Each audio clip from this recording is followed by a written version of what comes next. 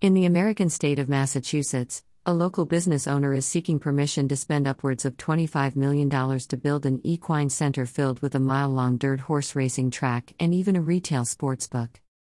According to a previous report from the Telegram and Gazette paper, the proposal from Armand Djindjigian would see a sizable 223-acre site in the town of Sturbridge transformed into the Sturbridge Agricultural and Equestrian. The source stated that the 86-year-old thoroughbred horse breeder wants the future development along Massachusetts' border with Connecticut to feature a 4,620 feet grass track, a conference center, and many restaurants. Included allure. Housed to just shy of 10,000 individuals, Sturbridge is positioned some 60 miles west of Boston and 18 miles from the tiny state's second-largest city, Worcester.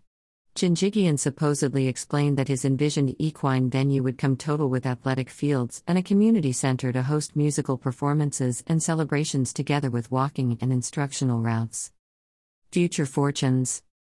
The owner and operator of a nice chain of local high-end health facilities, Djindjigian, apparently predicted that his envisioned Sturbridge Agricultural and Equestrian Center might produce up to 100 full-time tasks and each year generate benefits for the local neighborhood worth up to $1 million.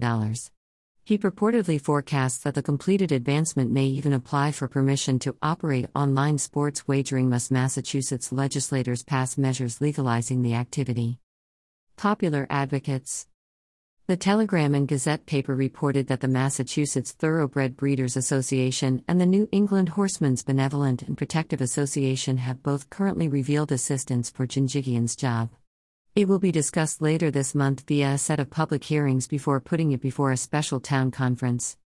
Public consent. Jeffrey Bridges is the town administrator for Sturbridge. He reportedly informed the newspaper that the equine proposition will not come true unless 2/3 of the regional population consent through a referendum.